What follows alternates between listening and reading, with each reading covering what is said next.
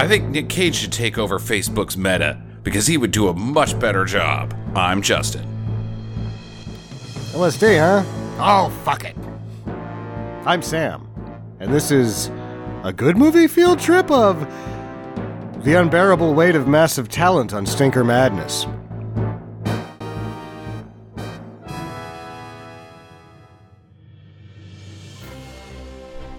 Hello and welcome to Stinker Madness. This is a podcast about bad movies for bad movie lovers by bad movie lovers. I'm your host Justin. With me as always Sam. Jackie's in the next room, but she can't be on the podcast because we don't have enough headphones for her to hear Sam, or headphone plugs in a gaming laptop to, it's all that stuff again. So, but anyways, Sam and I are here. We're going to do a full episode on The Unbearable Weight of Massive Talent, starring one Nicolas Cage as Nicolas Cage. This will be, I think, Sam, unless I'm mistaken, the highest rated Rotten Tomatoes movie we will have ever done. This has got 100% on RT. Oh, it was 83 when I went to see it. Oh, okay. Well, it's this ad I'm looking at says 100% on RT. What do we got else? 7.6 user rating, and I don't see the Metacritic score. I don't know why that doesn't come up on the it's 67 on Metacritic. So, but still 100% on our Rotten Tomatoes. That's pretty high praise, as Nick would say. I think it's odd because if you were to look at this on paper, like if you just had like the pitch notes or the treatment, it would say the movie adaptation only written by Shane Black, and you'd be like, well, that's going to be a stinker. Right. Because this is like adaptation if Shane Black wrote adaptation. But good. We'll get to that, I guess. Okay. So the director is Tom Gorminekin, who you haven't heard of. No, I have not. He did a movie called That Awkward Moment before this. Haven't heard of that. Zac Efron and Miles Teller and Creed. What's his name? Michael B. Jordan. Michael B. Jordan. And it was sort of either poorly received and misunderstood, or both. Mm-hmm. Or, one or the other.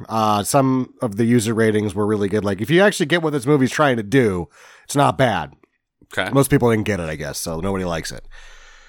And then Kevin Attenborough, the writer, is the executive producer of the series Workaholics.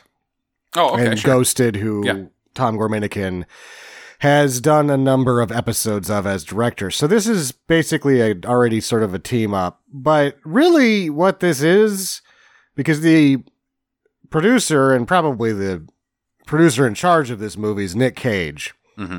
And the subscript of this movie is the same shit that Nicolas Cage has been bitching about in interviews, written or audio, television, that the money people make the decisions on the plot now, and you really just can't make a good movie.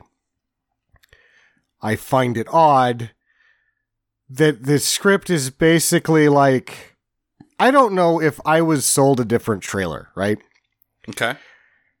All of the zany, wacky action business that happens in this movie, I did not think was there. I actually did think this was just going to be Nicolas Cage playing himself breaking down at a rich guy's birthday party. Yeah. And I was totally into going to just that. Yeah, I kind of, I'm pretty sure we saw the same trailer then. And in the middle of the movie when they're talking about writing and how, well, we got to have a hook, we're going to add this element, we're going to add that element, then we'll get people into the theater. This didn't have that in the trailer. No, it did not. It's like they said you can't make a good movie because you have to make this kind of a movie. But then they made that movie just to go, I guess you can make this movie too. Nick Cage! Exactly. On paper, this shit doesn't work. No, it does not. It does not. I'm trying to think of what the actual pitch would be. Just that Nick Cage is playing Nick Cage as is how I'm put. Like, that's my definition of who he's not Nicolas Cage in this movie. He's Nick Cage, spelled with a K, which I thought was kind of maybe, like, if I had one gripe about this film, is that it's not enough meta.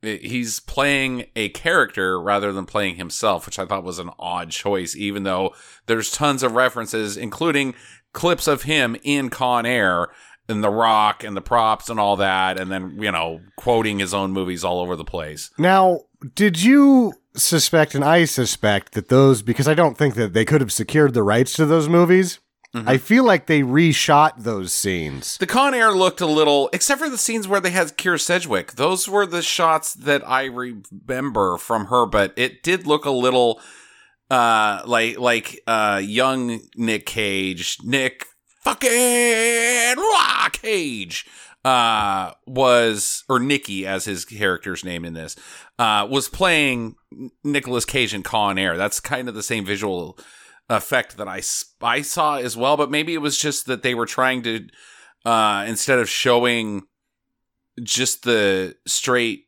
original footage of Con Air, the cut, they added some sort of filter to differentiate between the two realities or something. I'm not sure. But it didn't look the same. What I noticed is it seemed like he was intentionally delivering the lines poorly. Oh, in Con Air?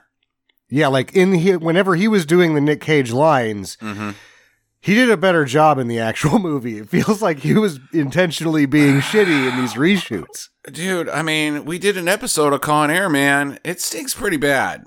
He doesn't really stink in it. It's just the movie's goddamn terrible. You just talked me into, I'd watch Con Air again. Let's watch Con Air, Sam. Let's put that to the test. All right, I'm going to save it for questions at the end, but. Okay, all right. What else you got? Sorry, I have to write down this question. It's very good. The answer is no. That's pretty much all I got. Interesting things. Budget. Okay. 30 million. 30. Ooh, boy, that's a lot. No, it's not. Well, not in today's modern society. You know what 30 million is? It is the bare minimum that a movie studio will spend to have a $20 million marketing package. Yeah. Okay. So it has the exact minimum budget that it must have to be in theaters at a wide release. Okay. So there's more of this Nicolas Cage statements being made here. Like, this is really him just going, yeah, look at me. Also, Tom Cruise shot 10 movies with himself. Did you get the Top Gun trailer in this one? Yeah, I did. Oh, God, that looks bad. Yeah, I'm pretty jacked about it. It looks awful. The old man's back. Hey, buddy. Hey, Mav. They shot 100 hours of that. I know we talked about it a couple episodes that they shot more footage for Top Gun Maverick than all of the Lord of the Rings movies. 100 hours. 100. I will venture to guess that the Navy got into bed with them on that. Oh, I'm sure. And they shot 100 hours of Navy commercials because of how Top Gun did last time. Right. I don't think that's going to happen again. Yeah, no, Fire in a Bottle is gone. Let's talk about massively weighty talent. Yeah, it's sitting at 7.1 on its first opening weekend. I don't think that's great on that 30 to 50 that we're talking about. Yeah, I don't know if this is going to get traction, but where the 30 to 50 number is however these things are calculated with Redbox and Vudu rentals and streaming rentals and pay-per-views and everything, is that the current system now for the post-release is that's what they're saying, is that if this thing fucking tanks, post-release, what used to be a video shelf and selling these tapes, we can get back to that 50 with the current post-release. Yeah, okay. Well, word of mouth is definitely going to help that drive up that price. 7.1 seems low to me. Like, a lot of people may be thinking, like, I mean, it could be fun, but it's probably going to suck, is where the mindset, I think, of the average moviegoer would be right now. And it's in a bad window, late April. It's stacked up against kids' movies. When we went to the theater, it was packed. And then when we went into the Nick Cage movie, there was nobody in there because everybody was going to see the bad guys or the stupid Harry Potter crap that actually is also really not doing very well either. So I think we're Buzz. You could get this into the theater, keep it in the theaters for 4 weeks or so with some like second week buzz. Yeah, I feel like this could stay in the theater for 5 weeks and just do that 5 times. Mm-hmm. Yeah, and then they'd be like, "Yeah, that worked out." It's also Lionsgate that released it, and they just don't know how to make money. Yeah, I heard HBO wanted to do it, but Lionsgate was like, "Hell no, we're getting this. We'll tank this ship."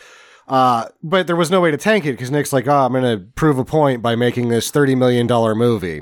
Mm-hmm. Is Lionsgate not out of the Tom? They did John Wick 1, right? Or they did the John Wicks, didn't they? I thought so. Yeah, so that's what they just lose money on everything except they were almost bankrupt. They were going out, then the Hunger Games hits. Those other Hunger Games movies can't have made that much. The fourth one didn't do great. Right. And then John Wick puts them back up again, so this is a studio that survives off of like one movie every 5 years. Right. Yeah, they had some decent ones in the last couple of years that I was like, "Huh, that's Lionsgate, huh?" I'm shocked. But yeah. So, all right. Well, if that's all you got, Sam, let's get into it. Other than let's roll through the cast here. You of course got Nicolas Cage, Pedro Pascal, who's fantastic. So Pedro Pascal. Mm-hmm. Perhaps he's the next Chameleon. I don't know how because he's he's just Gary funny. Oldman or Tom Hardy. Yeah, or Kingpin. What's his name? Christian Bale. No, Kingpin in the Zach D'Onofrio. Vincent D'Onofrio. Vincent D'Onofrio, who's apparently called the Chameleon, but I would say Gary Oldman. Sandra didn't recognize him. Yeah. As being the Mandalorian or the Sand Snake. Uh-huh. And I was like, that's the same guy. She's like, no. Like, yep. I know, what a chameleon. I was like, he's actually just wearing a button-up shirt. Right. Oh, what a... I never would have guessed. Perhaps Clark Kent's glasses would work. For the longest time, I didn't know that Han Solo and Indiana Jones were the same guy. So but at the same time, I was like 8. So I forgive myself. Tiffany Haddish is in this. Who else we got? NPH stops by. Yeah, NPH stops by. The daughter, do you know who that is? Lily Mo Sheen? I'm guessing she's a Sheen. No, she's not. She's Michael Sheen and Kate Beckinsale's daughter. Michael Sheen. Michael Sheen. His name is Michael Sheen. You've seen him 1,000 times. Yeah, I know who Michael Sheehan is. Well, it's spelled that way. Yeah, I know it's not. Michael Sheehan is spelled S-E-H or S-H-E-H-A-N.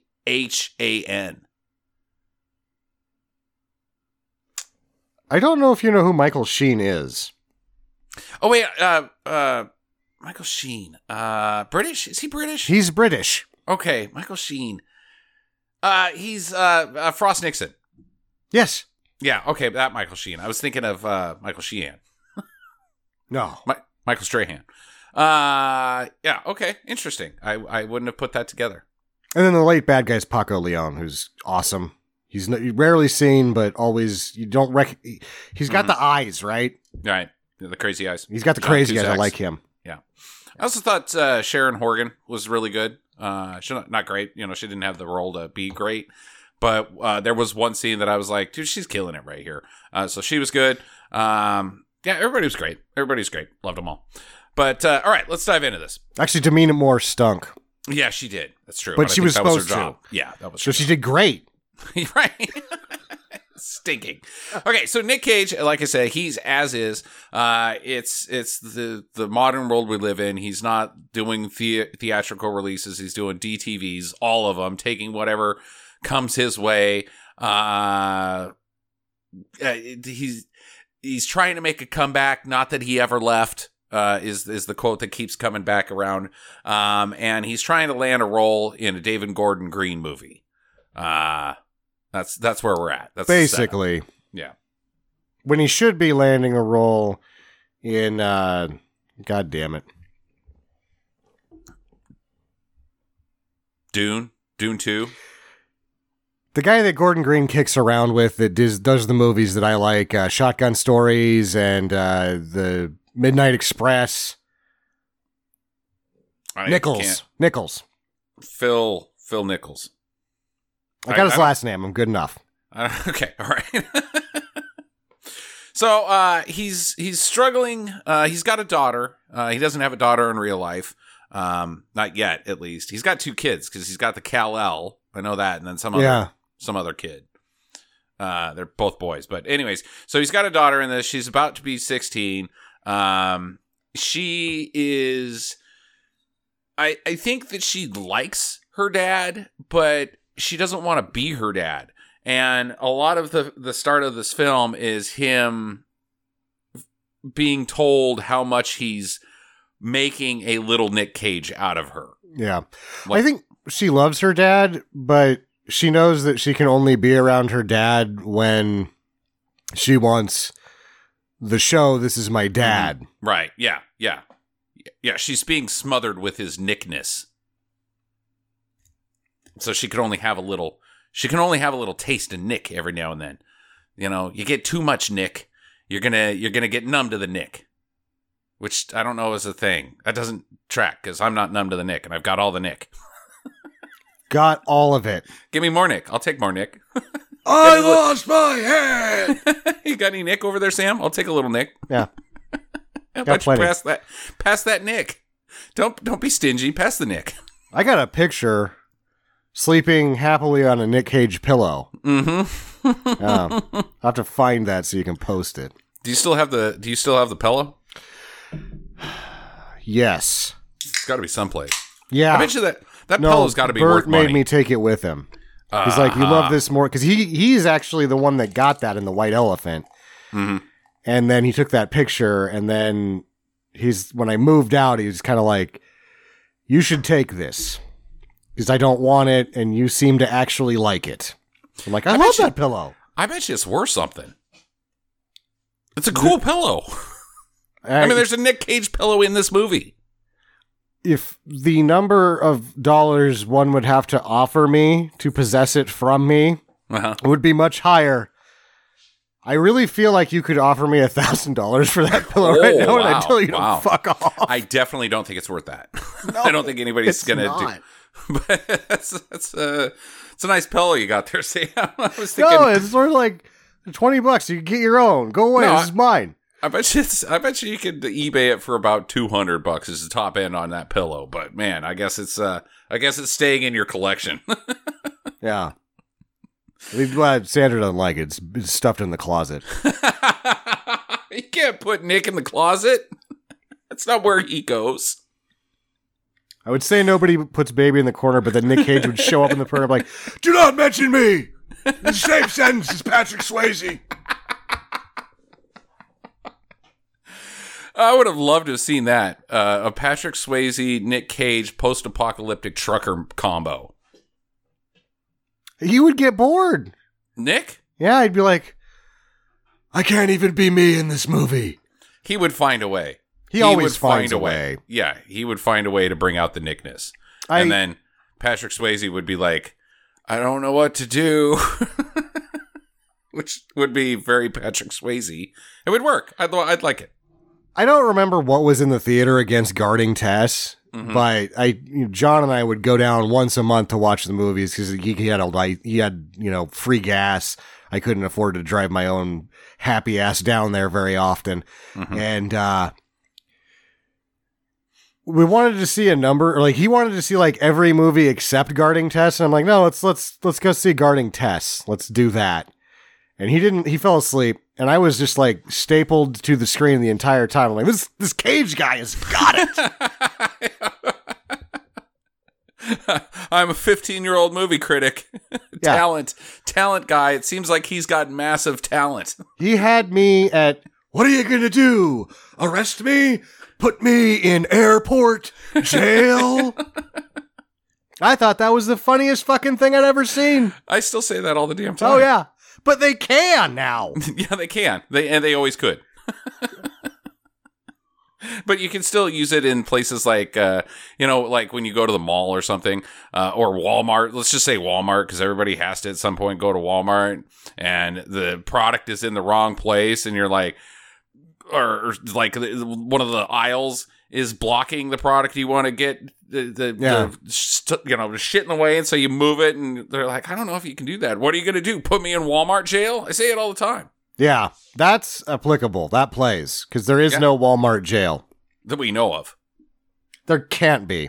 Well, it's a strange place. Just stack you up in some tires. Oh, Mr. Funny Guy, looks like you're in a bunch of tires. What are you going to do now, funny guy? Hey, funny guy. Looks like you're having a hard time getting out of those tires. Some freaking minimum wage guy starts throwing wads of paper at your face. Oh, you think you're smart, huh? This jail sucks. Pelting you with frozen pizza bites. Excuse me, can I go to actual jail? No. You're in Walmart jail. Yeah. Your ass is mine. This is mafia torture, motherfucker. And then when, because you're in the tires and they roll you down the hall, they say dead man rolling, because they just stick you out in the sun in the tires, and they put one of the Walmart crab cakes on the front of the tire next to your nose as it heats in the sun, and you're just like, oh God, I'm going to barf for these tires and on myself. Because I got one. I was really dumb because I like crab cakes. I was like, oh, Walmart has crab cakes. And I went, this is not a good idea. And I got them. And I was like, look, honey, crab cakes. And she's like, you got these at Walmart? Why would you do that? I didn't know they had a seafood section. And she goes, they shouldn't. And they weren't good. She just she tried to eat a bite of it and she spit it out and she just shook her head, and I ate a whole one and I was like, I'm not eating another one. They're too dank. These are too fishy. So that would be really bad if you jammed somebody into a bunch of tires and stuck them in the sun and put one of those crab cakes on them. I'm actually not going to mouth off to the people of the Walmart just in case they have imaginations like mine. Okay. All right. So back to Nick Cage. He's got an ex-wife, Olivia. They still are very friendly, still chummy, but she also couldn't handle. It's too much Nick. The Nick is getting in the way of their marriage. So they had to split up. I actually, by character with her, I am like, she just thinks, well, I'm going on with my life. He might notice I'm gone at one point. Yeah, right. Yeah, exactly. Like, because the Nick Cage is unable to see past the inside of his own ass. Uh-huh. Yeah, this movie's very, critical of Nick Cage's own ego. Like, yeah, Nick with a K loves Nick with a K. And might also love Nick without the K. Like, he just loves Nick Cage. And everything that he's interested in, because he's obviously the smartest, most handsome, most athletic man ever, is something that people should not only behold, but learn from him. Right. Yes. Yeah. He's a... there's got to be a cool word that I can't think of right now. Not a sophist. A solipsist? He's just a narcissist. Yeah. Solipsism actually would be that you're like a deity in and of yourself, and the world is just entertainment around you. Well, that's pretty much like what's going on here. So he's a solipsist. Yeah. All right. So Neil Patrick Harris, he's his agent. They're good pals. They get along pretty good. And this was another thing. I was like, NPH really isn't in this movie very much. Maybe like 10 minutes of screen time. And I was like, look, let's lean into this reality again, that this is actual Nick Cage. Use an unknown to be his agent. You don't need to sneak NPH in here. I'm actually going the opposite direction. Okay. All right. Because of how zany this will get as we get into it. I kind of wanted NPH to come back into the fold. I needed more of him once the silly business started happening. Yeah, one or the other, but just 10 minutes of it, it was like, this is unnecessary. Let's either go one direction or the other. But anyways, so Neil Patrick Harris is his agent. He tells him about this birthday gig. He's like, hey, got a call. A rich guy, he wants you to be at his birthday, and he's willing to pay $1 million. And Nick is like, I'm not a fucking clown. I don't do blow up animals. I don't go to birthday parties. And Neil Patrick Harris is like, well, it turns out that that David Gordon Green movie, you didn't get it. Sorry, bud. Do you want me to read for you? No. Oh yeah. He blows it on his own, right? Like, but his agent's really good at being his agent. So it's like, oh, he loved you. He's going a different direction. Not, dude, why did you fucking read for him? And you didn't even read for him. You memorized it, and then you spit in his face, yelling in the parking lot. You fucking... This is why you're not getting anything. You're trying too goddamn hard. You are trying too hard to work. It's my job. So he's like, I'm not doing this clown shit. But then like 2 drinks later, he's like, yeah, I'll do it. So he goes to this lavish island to meet Javi. Javi is Pedro Pascal's character. He doesn't know he's Javi. He's kind of being an asshole, making him carry the bags, that old joke and stuff.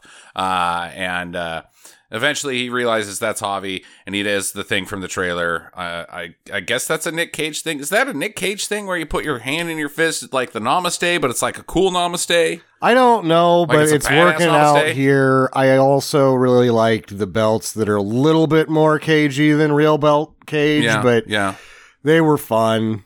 Yeah. The exaggeration of himself was fun. At the same time, you see pictures of him drunk in Vegas, and you're like,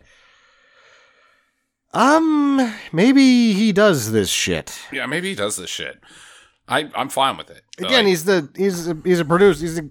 He's an executive producer on this. So at first he's skeptical. He's like, I don't know about this whole thing. I've got jet lag. I'm just going to hang out by the pool, have some drinks, just soak in some sun.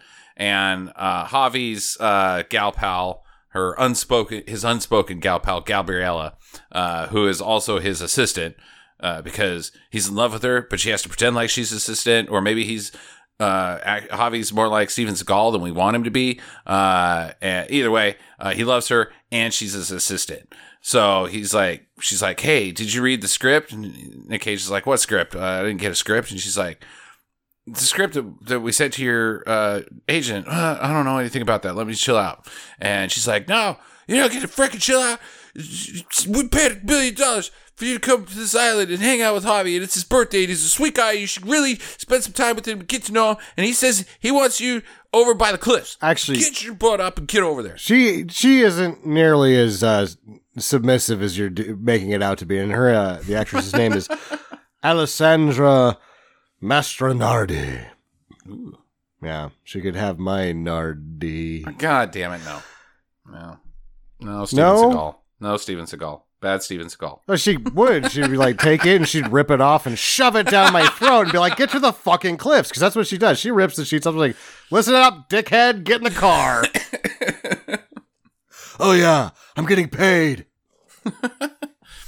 So he goes down there. He's going to retire. That's the other thing. He's so done with the whole thing of the Hollywood system and getting turned down, and all he wants to do is work, but nobody will let him work. And he's Nick fucking Cage. Let him do his job, but he's like, nope, I'm done. I'm gonna get a farm, and I'm gonna like fail at it. But the whole time I'm gonna fail at it while being very Nick Cagey, because that's the only place I can be Nick Cage anymore, I guess. And have the animals don't get mad at me and say, hey, could you maybe take it down a notch? No, I'm Nick fucking Cage, the farmer. So Javi hears about this and he's like, no, that's not going to work. I love Nick Cage. We gotta do something about this. I don't know that he's really serious about it. I think he's just being poopy. A 6-year-old that's like, I'm never eating peas again.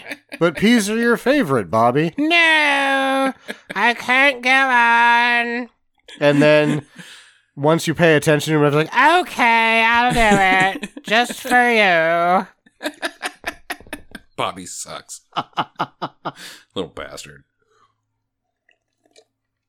So yeah, Javi takes him down to these cliffs and starts ad-libbing at him. And Nick Cage is like, no, I'm not going to go for it. I'm not going to go for it. And he's like, you have to. This is a gift to the world. If you take away Nick Cage, you're actually turning your back on mankind. And Nick Cage is like, God damn it. If there's one thing I love more than Nick Cage, it's mankind. Yeah. But then is one of the most truly magical movie moments when he turns back to the camera. Because this is an overly dramatized, like, I guess we're going to have to. But it, like, the way he does it, he actually solidly nails this. Right. And at the same time overdoes it because he's Nick fucking Cage. Uh-huh. And then starts the rebirth. Yeah, so he's back in. Javi talked him into it. They jump off the cliff. That's in the trailer. You saw that part. And he's back into it. Well, the CIA, unfortunately, it just happens to be on this island as well. And they're like, hey, why is Nick Cage here? Maybe he's working some weird angle with Javi, who we think is the head of a cartel. We got to get Nick Cage. Like, tell him what's up and maybe potentially save the entire world. Because if Nick Cage is killed by a cartel guy, well, everybody's going to go to war, right? So let's get Nick Cage in. They kidnap him and they're like, hey, Javi, he's a real bad guy. He kidnapped the daughter of a politician. Yeah. In fact, we screwed up by not saying that this movie starts out with a kidnapping that comes out of nowhere that is brutal, and you're like, fuck, what the fuck is this movie about? Yeah, right. Planned by Nick Cage, I think. Or maybe Lionsgate just fucked up the trailer that much. He's like, fine, I'll give you these other elements so I can make a character journey about myself. And then they're like, oh, we'll just do this. And Nick Cage was like, head slap. I thought I was going to make some money off that one. So they're like, this guy Balasari, he disappeared 15 years ago, and the guy that's running against he's running against this guy whose daughter was kidnapped. So they kidnapped the daughter so that this other guy drops out of the race, so Balasari can just take over and then like be friendly with the cartels, and it's bad. America doesn't like that. So you got to stop it, Nick Cage. You got to find that girl. Yeah. Nick Cage. And then he does a bunch of where he's back to being the master thespian. And his intuition is perfect. And he starts sort of, just kind of berating them. Like, look, I know what perhaps we do stand on common ground, but since we're standing on common ground, you should know that I am actually the peak of this common ground, and you two don't know the fuck you're doing. There's no way that Javi is a criminal mastermind. There's no way. No way. He's a fanboy. But, Nick, think about that girl. She's about the same age as your daughter. And just think about your daughter being tied up in some basement someplace, blindfolded, scared, maybe never going to see her family again, probably got her hands chopped off and stuffed down her throat, and now she's eating her own flesh, and that's really gross. But, dude, maybe she can move on in like 40 years, or you could just stop it now, Nick Cage. Classic CIA bullshit. Well, when you say it like that. No, Tiffany Haddish nails it. And Ike Barinholtz, and he's from Workaholics, I think, the other guy. Yeah. Yeah, I follow him on Twitter. He's very funny. These two are great. Like, she's an operative, he's a bean counter, but they're, like, on this thing that the CIA isn't really worried about, so they are totally the B team. Mm-hmm. Right, exactly. Yeah, totally. Totally B team. Which seems like not the right choice, CIA. This is an A team type situation. Where is this? This is in Italy. Where the hell is this supposed to be set? I think Italy, someplace around Italy. The not the Riviera, the that area Spain, called? Is it Morocco? Yeah. It's supposed to be in Alps. Europe, right? Like I didn't look this up, and I probably should have for set and setting purposes, but it doesn't seem like it's in South America or Mexico. This No, seems no, very This is Mediterranean. Mediterranean. Yeah, very Mediterranean. Yeah. It was filmed in Croatia. So Very Mediterranean. very Mediterranean. I mean, they're like, the CIA is probably tinkering in the Mediterranean, but are they putting their best people in the Mediterranean right now? And also, like, what's a guy friendly with the cartels? There's no cartels in Mediterranean countries. There's mob, I guess. Maybe still. There's human traffickers. Just lots by of human traffickers. Definition of cartel, they're talking about guns. They're not talking about drugs. They're talking about guns. True. Yeah. This is a gun running operation. Okay. All right. I just hear cartel and I go straight to gun or drugs. So because of the American media. Maybe the CIA is vested in a Mediterranean gun running operation because they're like, no, we have to be the ones selling those people the guns. That's us. We make, God damn it, we make a lot of these. We gotta get them the guns. Like we're overflowing with guns. It's plugging up our half of these guns used to be ours. Whose watch did that happen on? God damn it! Get those guns back so we can sell them again. Part of the infrastructure bill was keeping the guns off the streets, and literally by like shoveling the streets guns, we got guns on our streets. I mean, like we can't commute anywhere because the traffic jams of all the guns. Yeah, like who put these guns here? Get these guns off the street. Here's a sidetrack. First time that I saw the numbers on the walls of the Matrix was when I was a kid watching KTLA. And I wasn't a kid. We were only living down there for a little bit before we moved back to Idaho. There was a KCOP or KTLA story where they showed all these seized guns. And they're like, these are actually going to be destroyed. And then they like show a shot of guns, like piles and piles, and warehouses full of seized guns. And they like show a guy like getting a torch and like lighting one gun on fire. And I'm like, you sold all those fucking guns. Right? No shit. I'm 12 and you cannot piss on my leg and tell me it's raining. Federal agents destroyed a lot of guns today. Here's a list of the guns that they didn't destroy. Right after that, there was a gun auction commercial. Get the guns off the streat. There's gun a pile show. up on Highway 21. I went to the gun show. I like them. I never buy anything but stupid shit, though. Like last time I went to a gun show, I bought olive oil and a throwing knife. Those go because the guns aren't a good deal there. You're like, that's Screwsville. I can get a new one of those for less than that. Don't ever use the olive oil and the knife at the same time. Yeah. You should when cooking. You bought a cooking knife? No, a throwing knife. Yeah, no, don't lube up and then use the throwing knife. No, you just use the throwing knife as cutlery because what the fuck am I going to do with a throwing knife? Honey, will you chop these vegetables? It's going to take a while because I'm using my throwing knife at them. Okay, one. Oh, shit, I clanked off the wall. Use it like a normal knife, but it doesn't work good at that. If you get a throwing knife at a gun show, it's a really shitty one. So like, you're like, oh, maybe I can use this as cutlery. honey, will you hold this carrot up in the air? No, closer to your face. A little bit closer to your face. Okay, all right. So the CIA, they're like, go in, sneak around. Here's a bug. Here's a tracking device. You could take over his camera system using this.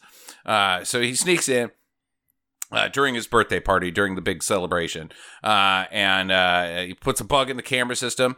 But they gave him like an agent that if you touch somebody, they'll be incapacitated within 30 seconds. But then, because he's stressed out, he rubs his own forehead. Yeah, it's supposed to be some super poison that will kill you, but there's an antidote. And I thought that it was fun because it was like it could work on the surface of the human body, but the antidote had to be intravenous. Injected, yeah. Right. And I like the way that it was delivered, where he just casually rubbed his head. And I spotted it immediately, of course. I'm pretty sure most of the people did. Well, he spotted it immediately because he stops and goes, and he was like, "Oh, no. I think I touched myself." No, wait, you touched yourself? I don't know. I might have touched myself. I think I touched myself. Yeah. So he's conked out. He's rolling around on the floor. He tries to climb through the window because the security guy's coming, and the antidote's in the other room, but it's locked. And I thought it was really silly and stupid. And the way he was delivering lines with his mouth not working was hilarious. And finally, he gets in the other room and he passes out. And she's like, "Damn it, he's gonna die." And she says, "Action!" And it wakes him up, and he stabs himself. Yeah. Because that's how committed to work he is. I loved this scene. And this whole movie, like, when I got out of it, I was like, I had the best time in the theater on this, but there's, like, everything in the movie said that you're not supposed to do, and then it did. It put me in a conflicted, like, emotional area. And so I had, like, 3 days of thinking about this. I'm like, oh, God. I loved this scene so much. And when it was happening, I was like, oh, they needed to say something about this. But they don't. In the bean counter, like, Barinholtz is like, in 30 seconds, you're going to be drooling on your knees and then you're going to stop breathing. The character, Nick Cage with a K, has done so many drugs that it's got him. It's got a hold of him, but he can fight through it. Right. For America. Yeah. And I was like, oh, they need to say something about how, like, this guy must be like a drug tank. But they don't, and you're led to infer that. And I was like, oh, that's, 2 days later thinking about it, I'm like, that's really good writing. I like that. Yeah. Subtle. So he gets it in, and he's good to go. So he comes out, he hangs out with Javi for a little bit, and Javi's like hoping that Nick Cage is going to say, "Hey, I read Javi's screenplay. I'm going to star in his movie." But instead, Nick is like, "No, I'm not going to star in your movie. Instead, I'm going to help you write a movie," because he's got to hang out there longer. And this is his delay tactic so he can find the kidnapped daughter. No, it's actually not. And I thought about this one a lot too. The way that he pauses, because he's Nick Cage and he's a perfect actor. And he delivers the moment so perfectly. Did you read it? You read the screenplay? Yeah. He never actually had a chance to read the screenplay because the CIA got up to him and he was like, ad lib. It's beautiful. Yeah. But what I'd really like, because I can't talk about it, is then he delivers this, let's write another one together that he knows is going to work. He never actually had a chance to read the damn thing. It was probably beautiful. Probably really good. Yeah. So now they're going to work together. So they start working on this, and they're becoming pretty good pals. And this movie is very rapidly turning into a buddy cop movie. This has been since the moment that they jumped off the cliff, it rapidly descended into a bromance. Mm-hmm. But it does something more special that we'll get to later. Okay. That's good, because I don't like the word bromance for their relationship. They're buddy cops, but they're best buddy cops. Bosom buddies. Bosom buddy cops I would watch. All right. I'm looking at you, WB. Bosom buddy cops. Let's see it. Cops. You put some of the worst shit on the air I've ever seen. Why not give bosom cops a try? Tom Hanks, you are banned from buddy cops. You cannot be in it. He could endorse it. Yeah, okay. All right. He comes in, has one line. No, he doesn't. Walks off screen. It just said, Bosom Buddy Cops, endorsed by Tom Hanks. Tom Hanks is no way associated with Bosom Buddy Cops or the WB. Bosom Buddy Cops is no way associated with Bosom Buddies or Cops. Bosom Buddy Cop cereal is in no way related to Bosom Buddy Cops the series. Bosom Buddy Cop cereal. Tits. Yikes. Crunchy Yikes. tits. Don't let them sit in the milk. Let's soften up. I'll soften up. It's irony because milk comes from tits. Get it? It's meta cereal.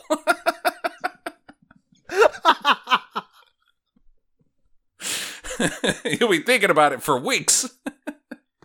Which is good because you won't enjoy the taste. But this didn't come with any crayons or a decoder ring. Okay. All right. So, my favorite sequence of the whole goddamn movie is when they're talking about ideas and they're talking about big picture stuff like, oh, it should be a think piece, but also it should, have it needs to say something and also like make you feel good about these two characters again and, stop questioning life. And they're coming up with all these pitch ideas. It's all a brainstorm session. And they're like, wait, what's it about?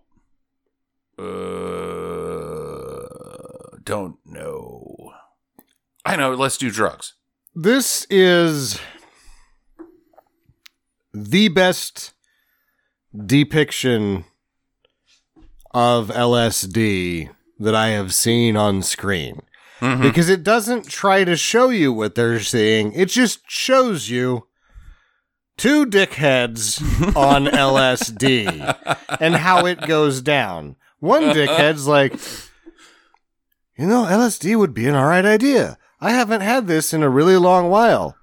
And the other dickhead's like, LSD, I had it like 3 weeks. Okay, fuck it.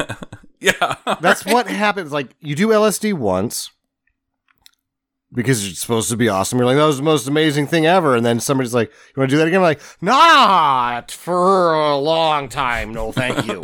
No, thank you. But if you decide to do it because you're in that situation, that second, third, whatever time is, okay, fuck it. Because you don't want to do it ever again. You do it the one time, you're like, okay, that was amazing. No more, please. And I like that when they're driving down the coastline, Javi's like, we should have a drug scene in our movie. Yeah. And then they get to the coastal town and hang out, and Nick still doesn't know if Javi's a good guy or a bad guy. And so now Nick is like getting the LSD heebie-jeebies, like watching him pretty hard. It works great. Like, that's why I keep talking. Like, I even told Sandra this. I was like, that's that most accurate depiction. Like, he goes, oh yeah, fuck it. Then he gets in the car without saying anything. Because it's going to take you, 45 minutes for that to hit you. Mm-hmm. They're fine driving there. They're starting to feel a little good, a little happy. Once it hits you, you're not really going to be able to do anything. Mm-hmm. And now you're in town. San Pedro or wherever. Wherever. And there's two guys there. And they look suspicious. Two guys there that don't look suspicious. No, they do not. They're old guys eating and ice then cream. Each person has an idea in their head. And those two ideas get said with mouths. And then those two ideas spiral into complete insanity. And then they're like, wait, are those people looking at us? They're watching us. They're watching us. Don't look. Laugh and look. Yeah. That was Pedro Pascal doing the subtle turn and giggle was where I was like, whoever wrote this has done acid. Mm-hmm. That was hilarious. It's hilarious. And so then they think they're getting chased by these old guys. They like go someplace else, and then they see two different old guys eating ice cream, and they're like, oh shit, they're following us. And so that's when the climb over the wall movement from the trailer happens. And the trailer does not do this scene justice. Yeah. As many days removed, I keep talking about, like, I thought I was going to see this, I thought I was going to see that. I hate trailers in general. I like to just see a movie clean. Oh, man, does this scene work. It was hilarious. and not for the reasons the trailer shows. Like, it is such a shot for shot, but not like overly done homage to, I won't let you go. Go on without me. You gotta let me. I won't let you go. That thing, that trope in shitty movies, basically. There's still like sprinkled like normal gag jokes in between all that happening. And the whole time, this is what would happen to two guys on acid. Yeah.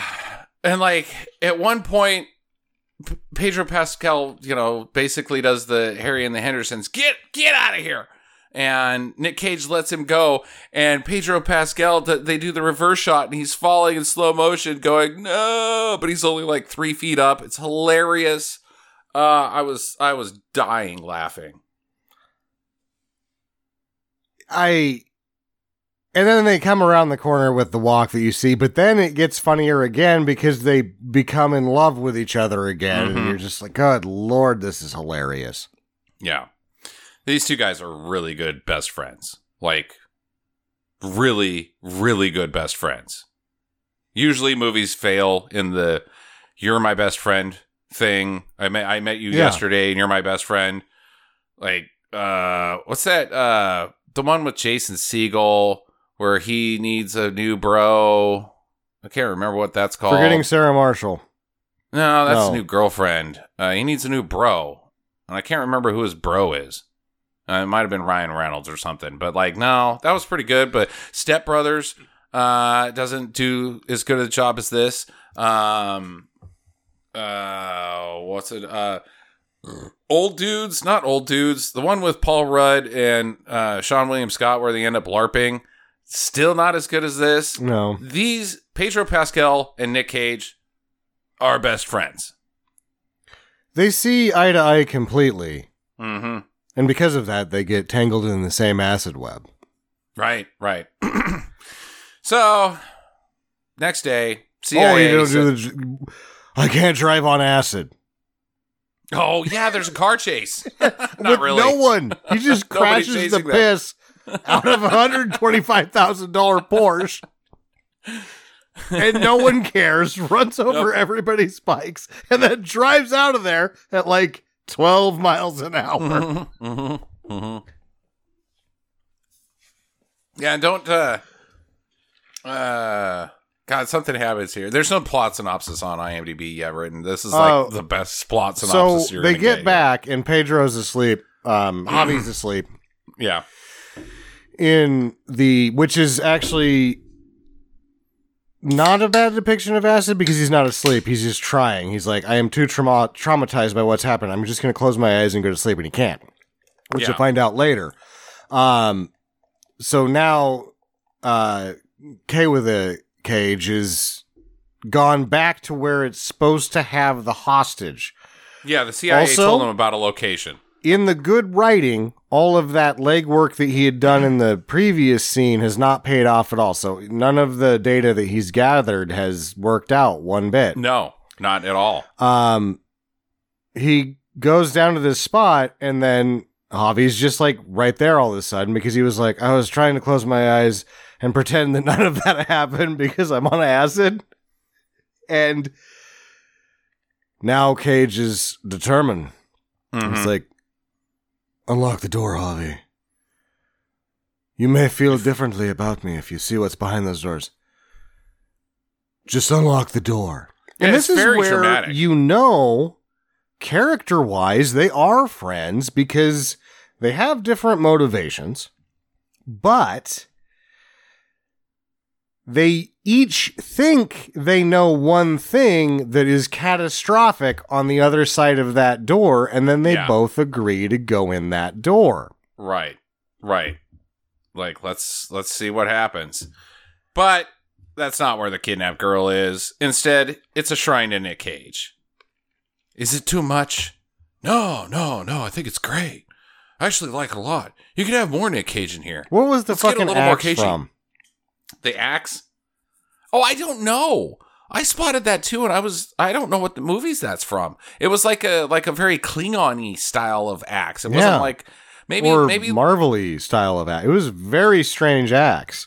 Yeah, like maybe this is a spot for the plug for them to talk at Stinker Madness, because if you know where that axe is from, hit us at talk@stinkermadness.com. Or are you supposed to do the whole rattle off with the things? Oh, Facebook.com/StinkerMadness, Twitter.com/StinkerMadness. If it's not owned by Elon Musk tomorrow and he shadow bans us all, whatever. Yeah, just you guys know where. Go to the website, StinkerMadness.com. Yeah, just do things. If you got this, hit us up. Click the buttons. What the hell is that axe from? What? Yeah. What was it's not from Outcast because he was a sword guy.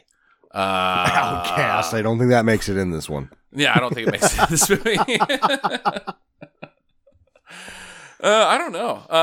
But the guy, he's got lots of collectibles. He's got the little balls from The Rock. He's got the chainsaw from Mandy. He's got the golden guns from Face Off.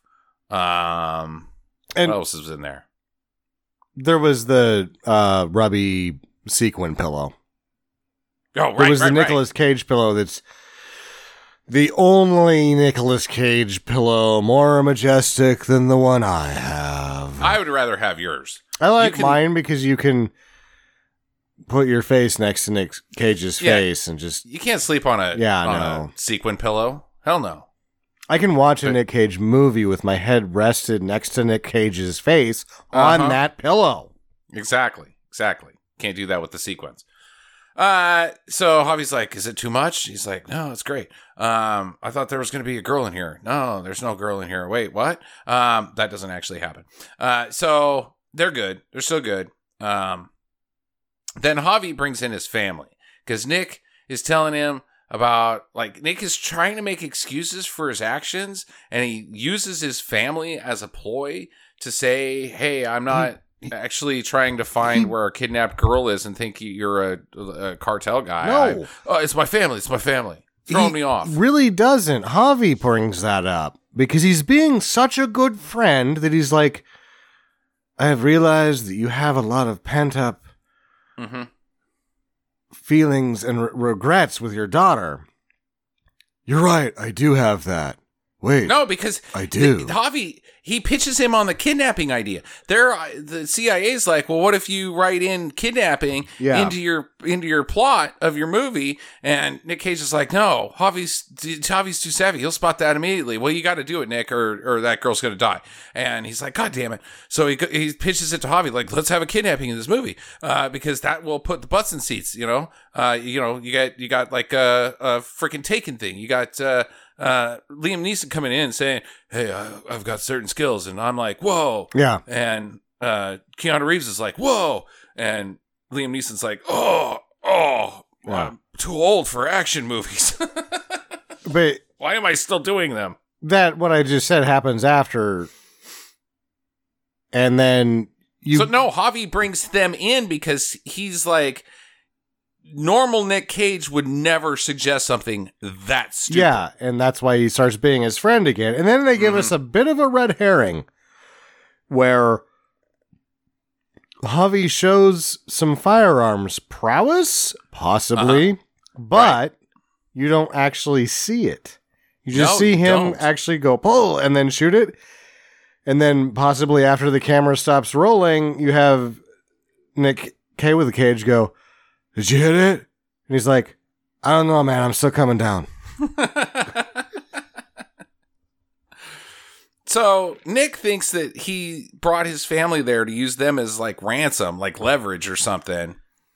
But Javi's just using them to heal Nick's glumness about what he thinks Nick is feeling about his own life. Whereas Nick is just trying to find this girl.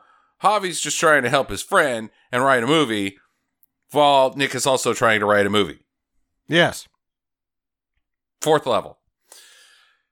Whew. So Lucas now. Let's get Lucas involved. The cousin. Javi's cousin.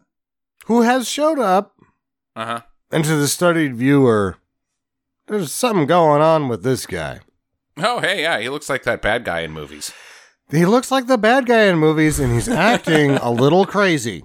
He's been acting kind of crazy this whole time, and he's very irreverent.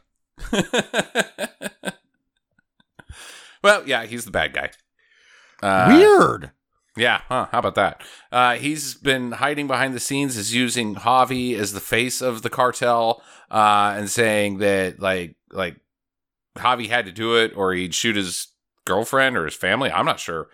Like, no, there's a reason Javi's forced to do it, but I can't remember what it is. Javi is forced to do it to be a figurehead of the crime family, a visible entity that can't be caught because he's not doing anything wrong. Okay. And he can live in this place and have no evidence against him, and they can launder through him, and no one will ever look for the person who's actually doing the things that are bad. Yeah, but why would Javi do it? Why wouldn't Javi be like, fuck off? There's a reason. Because Lucas has got him under threat. No, he doesn't have him under threat. It was his cousin. His dad was the guy. Yeah, his dad was the bad guy. Cousin took it over. Because his cousin's got the cojones to pull it off. Right. Javi's like, cousin, but I do want to keep living in this house. Also, so it's just about the money for Javi. No, because in this scene, you'll go, oh, wait. Luca will kill me if I don't. I thought he was going to kill somebody else, too. Like his He girlfriend. will kill whoever. Okay. All right. So he says, Javi, Nick Cage is here. He's a plant. He's working for the CIA. Javi says, no, that's ridiculous. Are you kidding me? It's Nick Cage. He's not a CIA agent. He's an actor. Oh, yeah. Well, here, listen to this tape. Which was so vague in Nick Cage's statement. Like, that could have just came from anywhere, Javi. You're a sucker. Like, you didn't question this at all. So, anyways, he's like, go kill him. Go kill Nick Cage. And he's like, I cannot kill my best friend, but I guess I have to. And Nick Cage is like, hey, CIA, they brought in my family. And Tiffany Haddish is like, well, you only got one choice. You're going to have to kill him. He's like, I can't kill my best friend, but I have to. So now they're going to kill each other. Yeah. Get a long, slow motion walk in here. This is the point. I'm going to burn this question right now. Mm-hmm. Nick Cage looks good in this movie. Yeah. And he's been costumed up so many times lately that you're like, what's how he's looking like these days? He disrobes mostly a couple times in this. He's not doing the look at me completely naked, I'm a sexual specimen like he used to do. But for a 50-plus-year-old man, you're like, oh, shit. Or is he almost 60 now? Oh, he's got to be close to 60. He's no spring chicken. There's no way that we're almost Nick Cage's age. There's no way. No way. He's probably 60. He is born in 64. So, yeah, he's getting close to 60. 58. It looks good. He looks good. He looks good. Hell yeah. He's working out. Not like we're just freaking Chris Hemsworth working out. He's like, I just, I go to the gym once a couple days. Or just eats right and, I eat right. Goes walking. Big on the vegan. Probably. I do not think he is. Okay. All right. I don't know why my Nick Cage sounds so much like Keanu Reeves. I guess. I don't know. Whoa. Well, welcome to the Hall of Presidents. Dude. So, okay. All right. So they both agree to go to the cliffs to finish Act 3 of their screenplay. Even though we're technically still in Act 2 of our movie, they're going to go finish Act 3, is what they say. Yeah. But they're going to kill each other. So they pull guns, and that's why it makes it's so hard for me to do what I have to do. Hey, you got a gun. You're my best friend. Oh, I got a gun. I got 2 guns. I don't want to shoot you. I don't want to shoot you either. They traded shoes before this. Oh, yeah, That's shoe the trading. thing. When we talk about like this movie that talks about how you're supposed to write a character-driven dialogue and a character-driven story, that when they trade shoes, and he says, "You're the sort of friend that I could not talk to for years. And the first time I talked to you, it'd be like nothing had ever happened before, right? Picked up where we left off. Picked up right where we left off. And that's where you're like, wow, these two are childhood friends instantaneously. They're really friends. And throughout this too, in that sort of character-driven thing, Nick Cage has a devil on his shoulder, which is young Nick Cage, who makes out with himself. Oh my God. Nick Cage smooches are good! Nick Cage smooch is good. I shot so much snot out of my... like, Orange Crush just sprayed across the theater. I laughed so hard. He has this character-driven rebirth and redemption thing going on. And right now, we're part of the way through redemption. But we're not there yet. Yeah. So they say that they don't want to kill each other, that they're best friends. And then Lucas's goons are like, God damn it. All right, we got to kill him. We got to kill them both. So they start shooting. So they run away. And there's some funny stuff here, especially about like Javi saying like, you got to make a run for the truck. You're faster. No, you're faster. That was funny. I like that a lot. Yeah, in this, it plays on a thing that happens earlier where he's like, I heard you did all your own stunts and or all your own driving and Gone in 60 Seconds. He's like, yeah, I did. And then that plays into the actual story of the movie later. But then in this scene, he's like,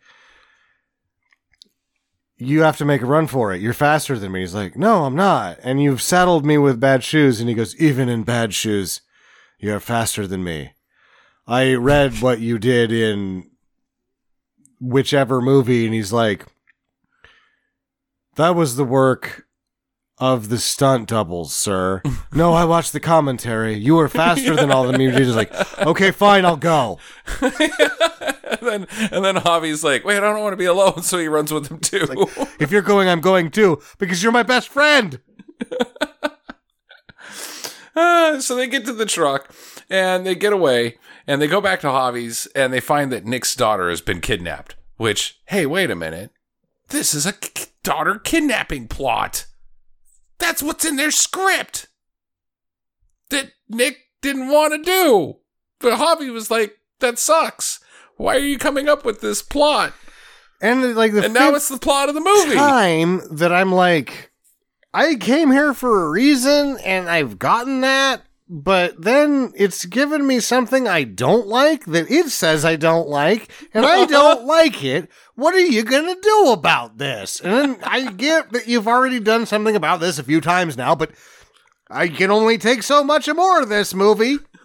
There's no way. There's no way I'm going to like this kidnapping plot. There's no way. There's no way. You told me I couldn't. It's crap. So they hatch a plan to rescue her by disguising the world's greatest actor as Balasari. Oh, God. Hey, Olivia, you say you met Nick because you used to be a makeup artist. Well, let's do this. And it's hilarious. He's majestic. Oh, he's so majestic. In this jogging suit. I now have a thing for jogging suits because of Run DMC. I've always had a thing for jogging suits. Then the gentleman with the plaid jogging suits, I'm like, oh, I gotta get one of those. Yeah. And now this, I'm like, okay, fine. You can't look good if you're not in a jogging suit. Jason Sudeikis is Dancing Man from What's Up With That? Yep, which is just Run DMC, though. Ready Run could never dance as good as Jason Sudeikis. I'm sorry. I'll say it. His Running Man is like, it doesn't make sense. It's like lighter than air. Why did you do comedy? Why didn't you dance, Fred Astaire? Oh, I run. All right, so it works. Lucas buys it, and Olivia has to do some acting too to convince Lucas that it's Belisaro, and it's great. And they're brought in front of the girls, And Nick's makeup starts to fail. And Olivia's like, oh, no. We should mention that, like, they do the whole, well, you're a makeup artist. Through, like, most of this set of scenes, she's also a cold-hearted bitch that's the greatest actress on the planet. And he says nothing. Like, did you learn this from me? Because you're doing great right now. And she's like, I had to live with you for 15 years. I know how to do this. Now fuck off. And they don't say that because it's good writing. Yep, exactly.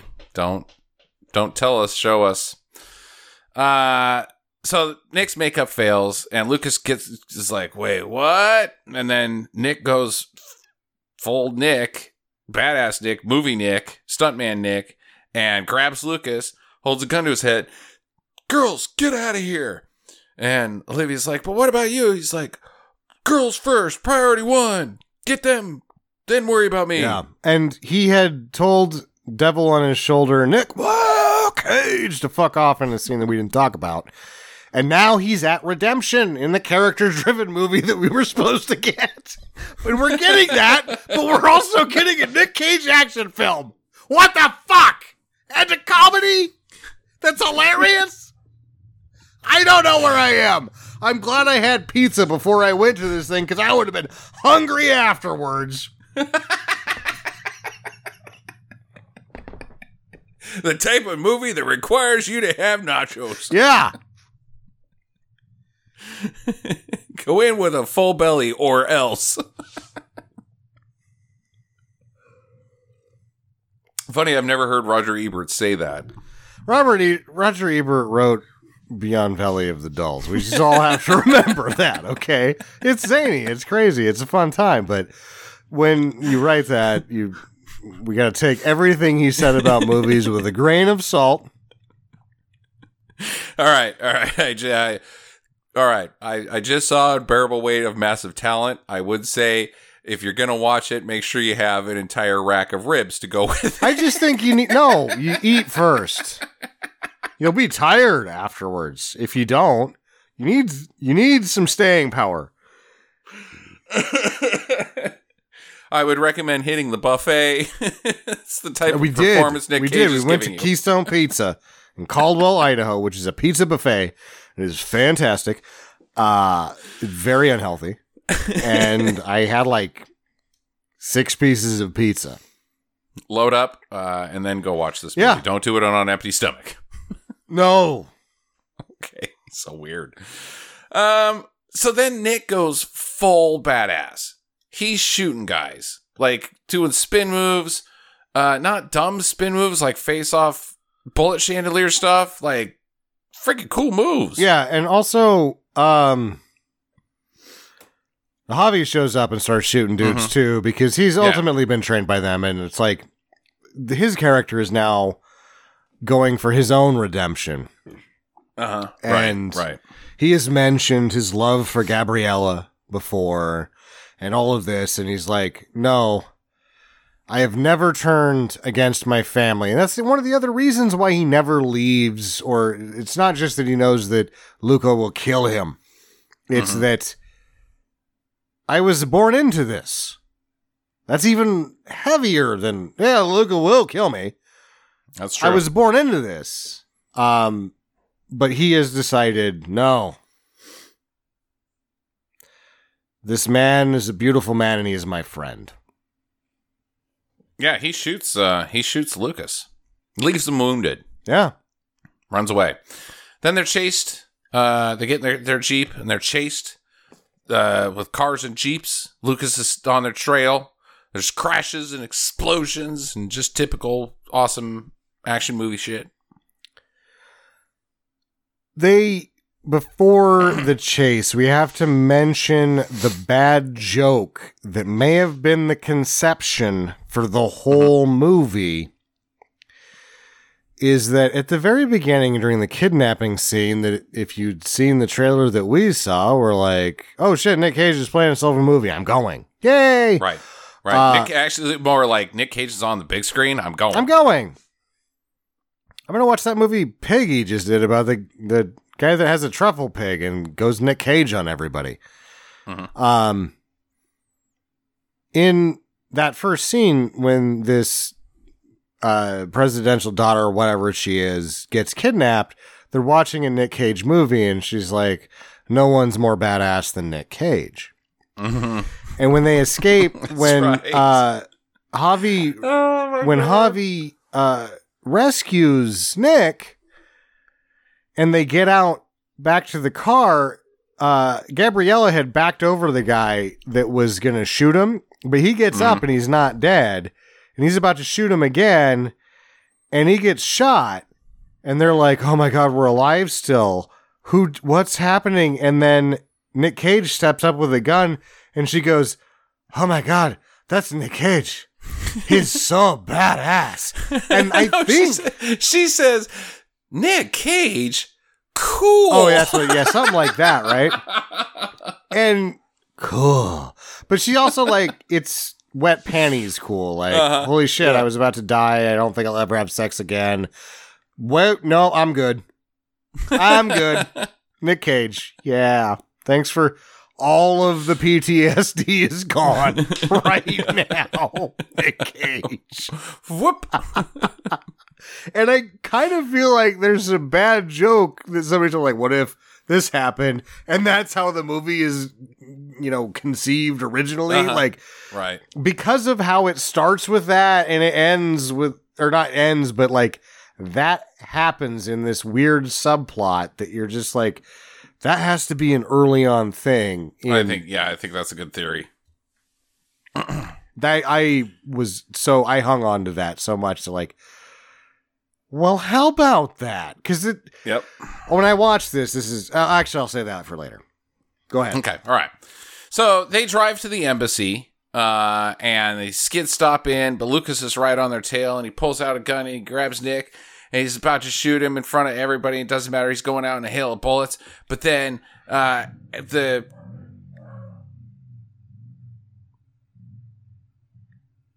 the hell? Do you hear that? Yep. Your neighbors are Fuck off. straight six. Jesus Christ. And I can only name that because it's probably too loud for you to hear there, but I can only hear the gentle popping of each cylinder. God damn, dude. Ah, man. Collinsville, Illinois. White trashers. All right. So they drive to the embassy. Skid stop. Lucas pulls a gun, and he's about to shoot every hail bullets. Butch Cassidy decided to skid, blah, blah, blah. And then Eddie is like, Dad, here's this knife that, yes, was given to me by the other girl, and kicked, was in you the skip car because past of that guy that shot. Javi jumping out of the Jeep. Oh, yeah. We gotta Javi jumps out mention the that. Jeep. So, yeah, goes sure. back to Gone in 60 Seconds. Nick Cage knows how to drive. Right. He's driving a Land Cruiser a Land Rover. What's that model? That's a Defender. The Defender, yeah. It's not an agile vehicle. Mm-hmm. It has enough juice that you can spin the tires and get where you need to get. And if you know how to drive, you can go. So he's driving, doing his thing. And Javi decides to sacrifice himself. And then K with the Cage stops the car and he's like, no, get in. We're going to make it. He's like, no, I have to stand up to my family at some point. Redemption! Right. Good point. Yeah. Redemption has already happened for Nick Cage. He put himself in the way of his family. These characters have been redeemed, and they are truly friends. And then, after Everything Nick I just Cage said. drives off. Oh, you just said this? No, I said, and then everything I just said about, the knife and the embassy. Oh, well, but then Cage drives off and Gabriella is there because love. And so you're like, oh, so this cockamamie horseshit is going to have the crappiest happy ending ever? Who the fuck is writing this crap? This doesn't work on paper. All right, so the knife is thrown. Nick Cage grabs it and plunges it into the heart of Lucas on a movie screen that we're now watching. Because this is the movie that Yeah. Javi and Nick Cage wrote. And it's like that we are now watching. the fifth time in the movie that Nick Cage goes, Oh, so great. So great. So great. So this is the theatrical release of whatever they call it. I'm guessing The Unbearable Weight of Massive Talent. Which means we're watching... Like, I'm starting to, like, get lost inside the multiverse here. Either way, it's a movie. It's a success. It's a box office smash. Nick is now a big star again. Javi's now got a successful writing career ahead of him. And everybody wants to talk to him. He's Javi. He's a great guy. Gonna be a big shot. Gonna someday. be a big shot, and they're probably gonna hang out a lot. Yeah. And Nick is now close with his fixed family. Yeah. There's a very good chance that these two, Gabriella and Javi, are basically just at their house on every major holiday. Yeah, I'm sure. Of course. Yeah. Of course. They're best fucking friends, man. They've been through a lot together. They've become better people for it. Yeah, and absolutely. now they've redefined family. Mm-hmm.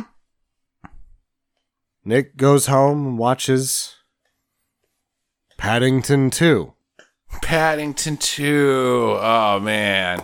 Dad, have you ever seen Paddington 2? Oh, my God. So awesome.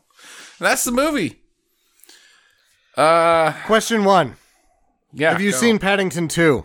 No. Okay. I haven't seen Paddington 1. So... Is it a joke or is it actually a great movie?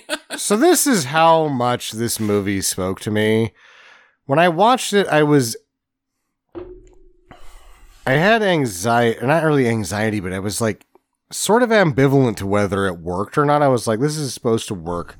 This is supposed to not work. But I kept thinking about it, and I knew we were going to talk a lot about it. And I was like, well, I always say if you think about a movie a lot and then you talk about a movie a lot, then it's pretty complex and it did its job.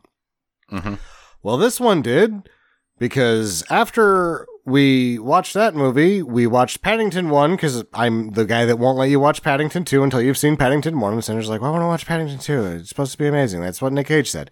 And I'm like, okay, we have to watch Paddington 1. Tragically, I fell asleep in Paddington 2. It was really late at night, and it was. But here's what I'm going to say about Paddington 1. What an imaginative, wonderful film for children. Oh, God damn it.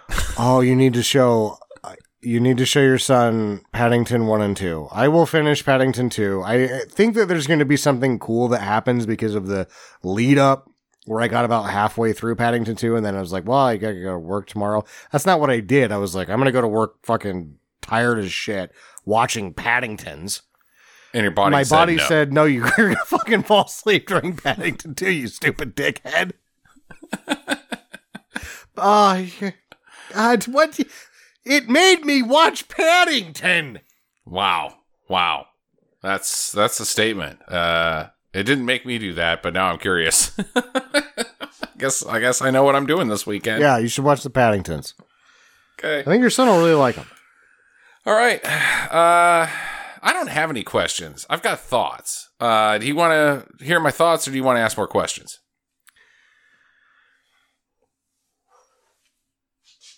Thoughts. Go ahead. Okay. I can frame it like a question. Who is Nick Cage to you, Sam?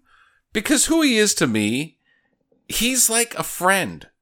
He's like, when I started watching this and seeing him on the big screen, there was this weird sense of familiarity, like a very intimate familiarity that I don't even feel with people I actually know and would actually be defined as friends. People that, you know, you see every now and then, like, oh, hey man, how you been? You hear about the party after the show? Those guys? I feel more closer to Nick Cage as a human being than I do to those people who I've actually spoken to. And I started thinking about this, and it's really weird. we're the first generation that's ever been able to actually do that. Yeah. Because I thought about it, like watching, seeing every single piece of work somebody has ever done is possible in our generation. Sure. Whereas before that couldn't exist. And when you watch someone work, as I'd say, I don't watch you work. I don't watch my wife work. I don't care. I don't care about your guys' jobs and your product. I just don't. Honestly, ask yourself, do you care about anybody else's job? No, but I care about certain people's jobs, and they're named Nick Cage and Bruce Campbell. And being able to watch every single piece of their job that they do puts my relationship with them on almost this other kind of intimacy. And getting to see him up there as this old guy and still working and still fucking just bringing it. Yeah. But at the same, it made me feel good. Yeah. At the same time, you don't see him working. You see the product of his work. True. And True. that should be stated that if he has this product of work that is that large and that magnificent, God damn the work that guy does. Because I do not the same work. But I do a lot of work to produce a product that gets seen and stayed. I make monuments, and it will be seen for years and years and years. You're like, oh, that's beautiful. I saw that guy's work. No, you didn't. You didn't see every ounce of fucking blood, sweat, and tears that went into that, right? True. That's and this, true. Yeah. like, this guy's volume of work is incredible. And just imagine the volume of blood, sweat, and tears. Oh, absolutely. Absolutely. Like, he works, and then there's moments in the movie where he talks about, this is my fucking job. Mm-hmm. He's a workaholic. Yeah, career. I don't care about the career. This is my job. This is my job. And he I have treats bills to pay. Acting like a job. Uh-huh. And I'm just trying to do the best job I can. Yeah. Yeah. He's magnificent. Yeah, it's wonderful. But it was just comforting me. It was a weird feeling that I was like, hey, that's my friend up there. Yeah, I'm not trying to be stalkery or anything. I'm not going down that path. I'm just saying, like, that's somebody that I have a very strong relationship with up there, and I get to see him on the big screen. Yeah. I haven't got to do that in fucking 20 years, man. Because he puts his whole self in there. He gives vulnerability, he gives zaniness, he gives craziness. He adds every element of his personality to a performance, not maybe in one movie, but at one point or another, you've had every element of what he has to offer as a human being put on screen. Mm-hmm. And he's left it all out on the field, and that's why when you watch him, you're like, I understand him and I know him, because even his mistakes were like mistakes that we made. Right, making the wrong joke at the wrong time or doing the wrong thing, or like, I'm going to put myself out here like this.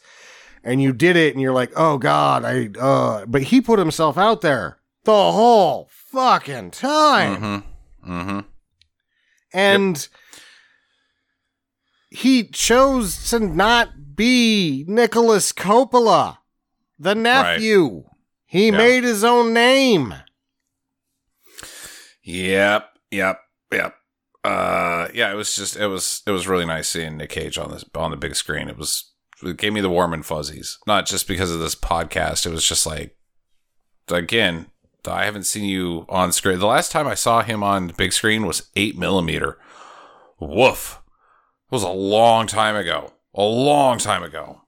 Yeah. Because I didn't see Kick-Ass in the theaters. I don't think anybody really did. It was a streaming success. It was post.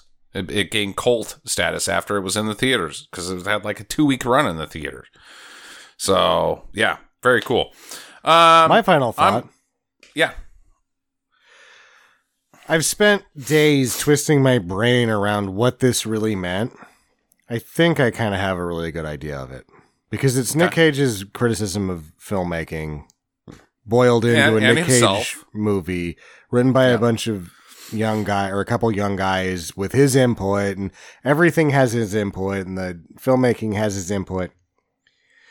And you think about, oh, well, I used to write shit like this all the time when I was in college. that was sort of bending, and they'd go, well, you don't have this character-driven part, and you don't have this classic Shakespearean part. And I'd be like, well, what if I put that in there? And they'd always say, well, then you'd have crap. Mm-hmm. And that's why I looked at this on paper, and I was like, this on paper is crap. But then I went back to me as 20 and going, I know this will work if I do it right. Mm-hmm. And so that's the point of this movie, is that Nick Cage went, write the fucking movie you want to fucking write and make it. Yeah. Yeah. That's the point of this movie, and I love him so much. That's a good interpretation of that. I to add to that is, like, there's a lot of room to fuck it up. Like, you lot could of only room. fuck it up, and if you weren't being... The director and the writers did well. They did really well. They did stupendously. But after I watched the commentary with Nick Cage on Badass, when he's like, I'll do this movie, and then he gets there, Kick-Ass, and he's like, yeah, you fucked up this whole scene. I'm doing this scene for you. This movie will be successful because I'm going to take over your choreography in this scene. And that scene is fucking amazing, and it sells the movie. I don't think he had to do this with those guys. I think those guys were already like, we're already the students of Nick Cage. And he's like, all right, well, I'll primp you and point you in the right directions. Thank you for showing up and doing the things that I wanted my daughter character in this movie to do. And they're like, we want to be your children. And then they made this movie, but they were all on the same page, and there was no room for error.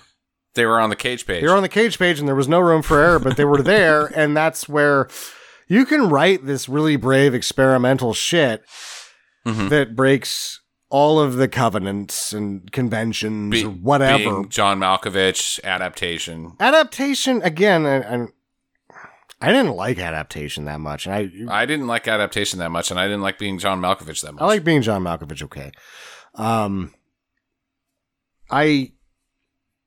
This was just write it and do it. Mm-hmm. Fucking hit the gas pedal. People like it or they fucking don't. And I've always felt that what it should be, and I've, never made it as a person that could do that. So, whatever, because you can't usually. Right. But this has validated the position of my screenwriting personally. I'm like, wow, you can do crazy bullshit that pokes fun at conventions and then still gives popcorn moments and all these things that you're not supposed to be able to do. Right. Yeah. All right, final recommendations. I'll go first. Absolutely must do. Loved it. Absolutely loved it. Go to the theaters, or don't. It'll be on streaming. It's going to be a cult film. And not like a big cult film. I think there's a window of time because it's so on the nose about where things are right now with Nick Cage, and the movie is very Nick Cage, and the Hollywood system and all that. You want to see it now. Don't wait 10 years. I don't know if it's going to hold up in 10 years because it's so culturally on the nose to this moment in time. I'm going further. I'm going to say the most mask restrictions and societal restrictions have been lifted, hopefully in your area. If they have, go to a restaurant that you hope doesn't close. Get that rack of ribs before you go in and see this. Yeah, You're going to need give that them food. some money, keep them open, and then go see this movie. And then go to another restaurant or that same restaurant again, and then go see this movie. Like, go. Tommy Wiseau wanted you to go see this movie in the theater twice. I think you should see this movie in the theater 3 times and support your local restaurants while you're doing it. Yeah. Okay. All right. Good plug. America, USA. What is America if it's not Nick fucking Cage?